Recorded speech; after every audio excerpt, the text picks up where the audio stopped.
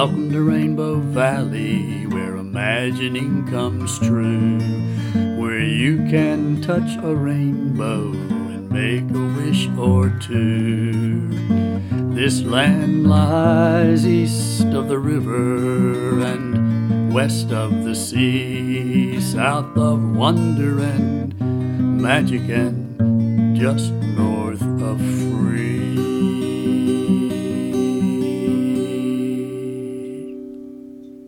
Welcome to Touch a Rainbow. I'm your host, Andy Phillips. It's time for us to continue on our journey to touch rainbows in order to help us rediscover those better angels. Do you have a niche that you need to bring to life? Does it need visuals? Does it need to be heard by telling a story to the world? Does your niche require strategizing? Or does it just need a voice to help it come to life?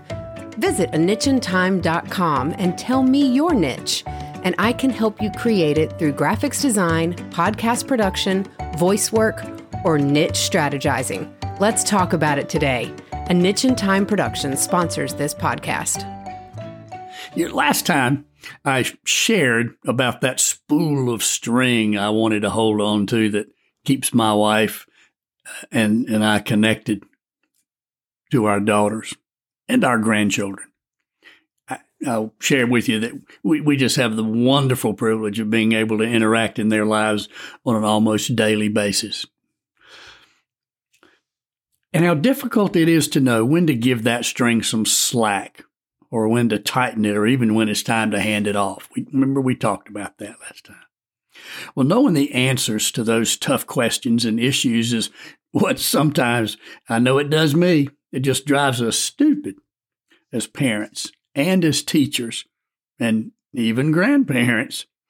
You know, those, what are they really thinking? How do they really feel sort of questions? What's real? What isn't? When to talk? When to say nothing? Just to listen? When to let them fall? When to catch them? And just how do we allow ourselves to figure out how to walk in their shoes?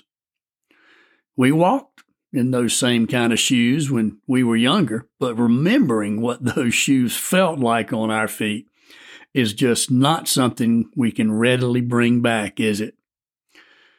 Knowing and understanding these whens and whats and hows just isn't easy.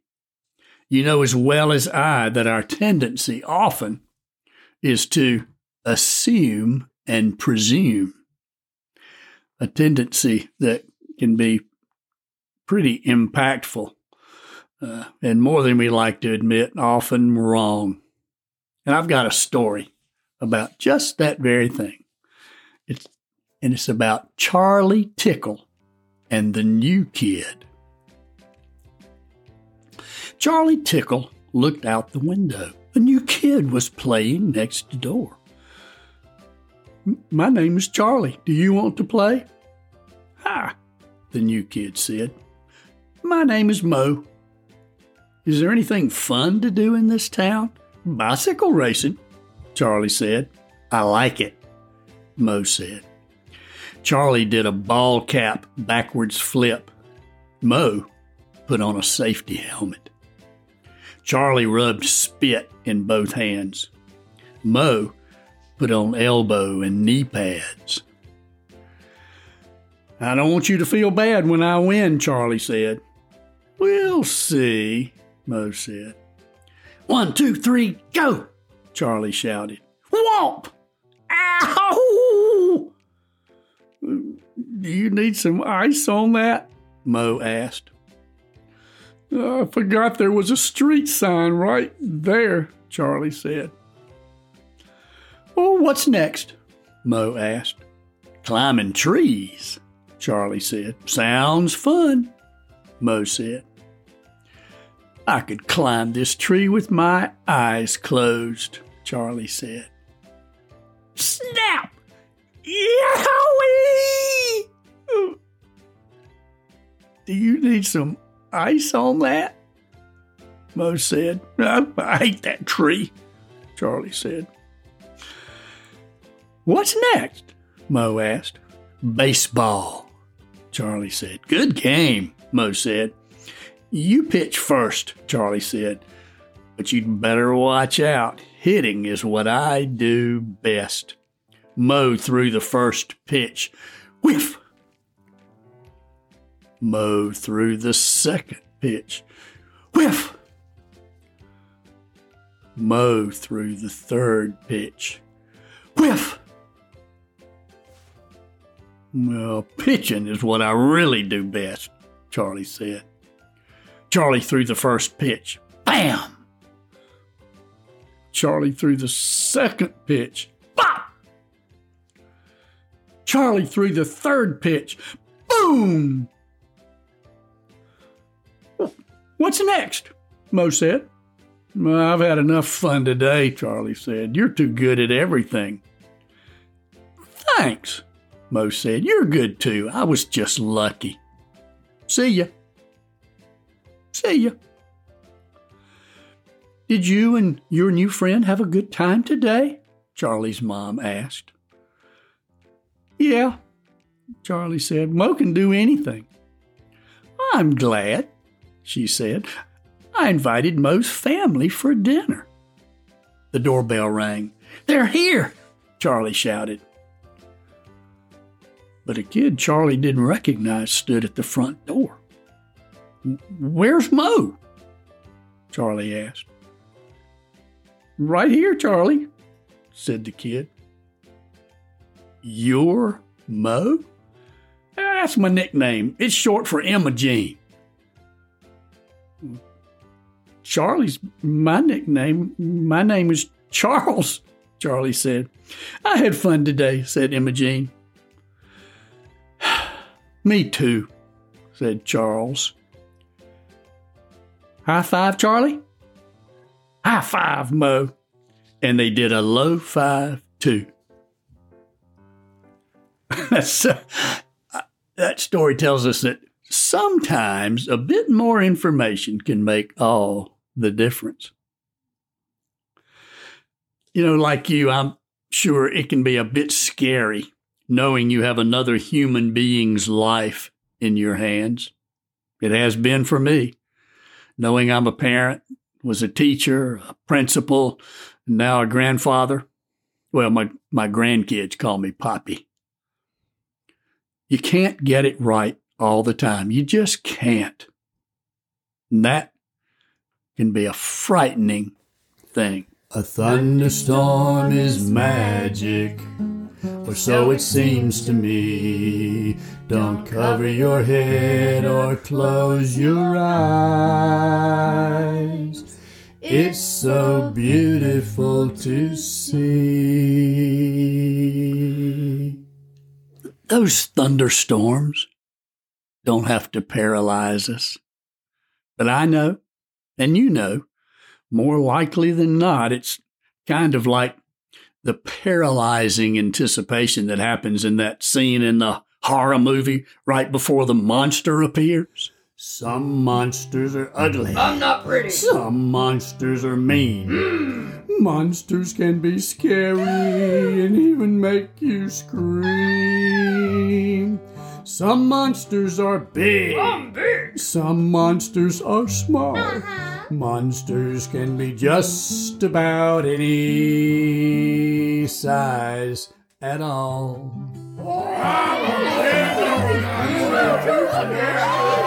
Some of the things, or the monsters, that scare us the most are often some of the most wondrous things about our children. They create, but some of it is often unimaginable. They're often unpredictable. How many times have you just been aghast at something you just saw them do or heard them say? They feel deeply, which means they can love us or hate us almost in the same breath. Sometimes they just make absolutely no sense in what they say or what they do, but it makes sense to them. Sometimes they'll pretend like they don't need us because they think they can do whatever it is they wanted to do themselves. And sometimes they can. It's knowing the difference that makes it so hard for them and for us. Sometimes that let them go and do it monster can be scariest of all for us. That first day of kindergarten, move-in day, freshman year at college. You know those kind of days. Those times when you have to give out some slack in that kite string. You get the picture. They're human. They forget what it was we just told them not to forget. They love. They get angry and feel like they hate. They hit. They shut us out.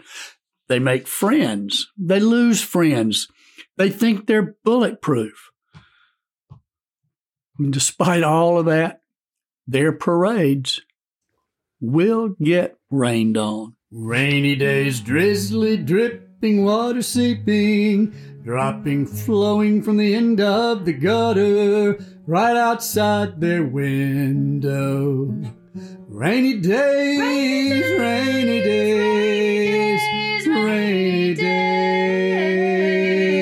right outside their window, right before their eyes. We can't stop the rain, but we can provide them with an umbrella, some rubber boots, maybe a poncho. And that umbrella and boots and poncho may be just the words, I know, or tell me about it, or sounds like that was pretty tough, or, well, you know what I mean, just reflecting that what they're feeling about something or that the tough time they're going through is real to them. And one of our biggest monsters to face is that one where we always try our darndest to get them to talk to us. I'll end today with one of Jake's letters to Gammy Gatt about that listening dynamic thing. Dear Gammy Gatt, I have this other friend. He's in another class. I met him on the playground. His teacher yells a lot. Miss Murray yells too. Sometimes she yells with her eyes. He said his teacher yells most of the time at these other kids. You know, the ones in that bad group I told you about earlier. Mama and Daddy yell at us sometimes. I yell at Lisa and Beth all the time. They yell at me too. Daddy yells at PJ sometimes. My friend Randy says his mom and dad yell at each other and at him a whole bunch. I think it's hard to listen when somebody's yelling. Jake. P.S. I love you, Gammy Gatt. Remember, for somebody to want to talk, there has to be someone who really wants to listen. Thanks again for joining me on that journey to touch rainbows. See you next time, and always remember,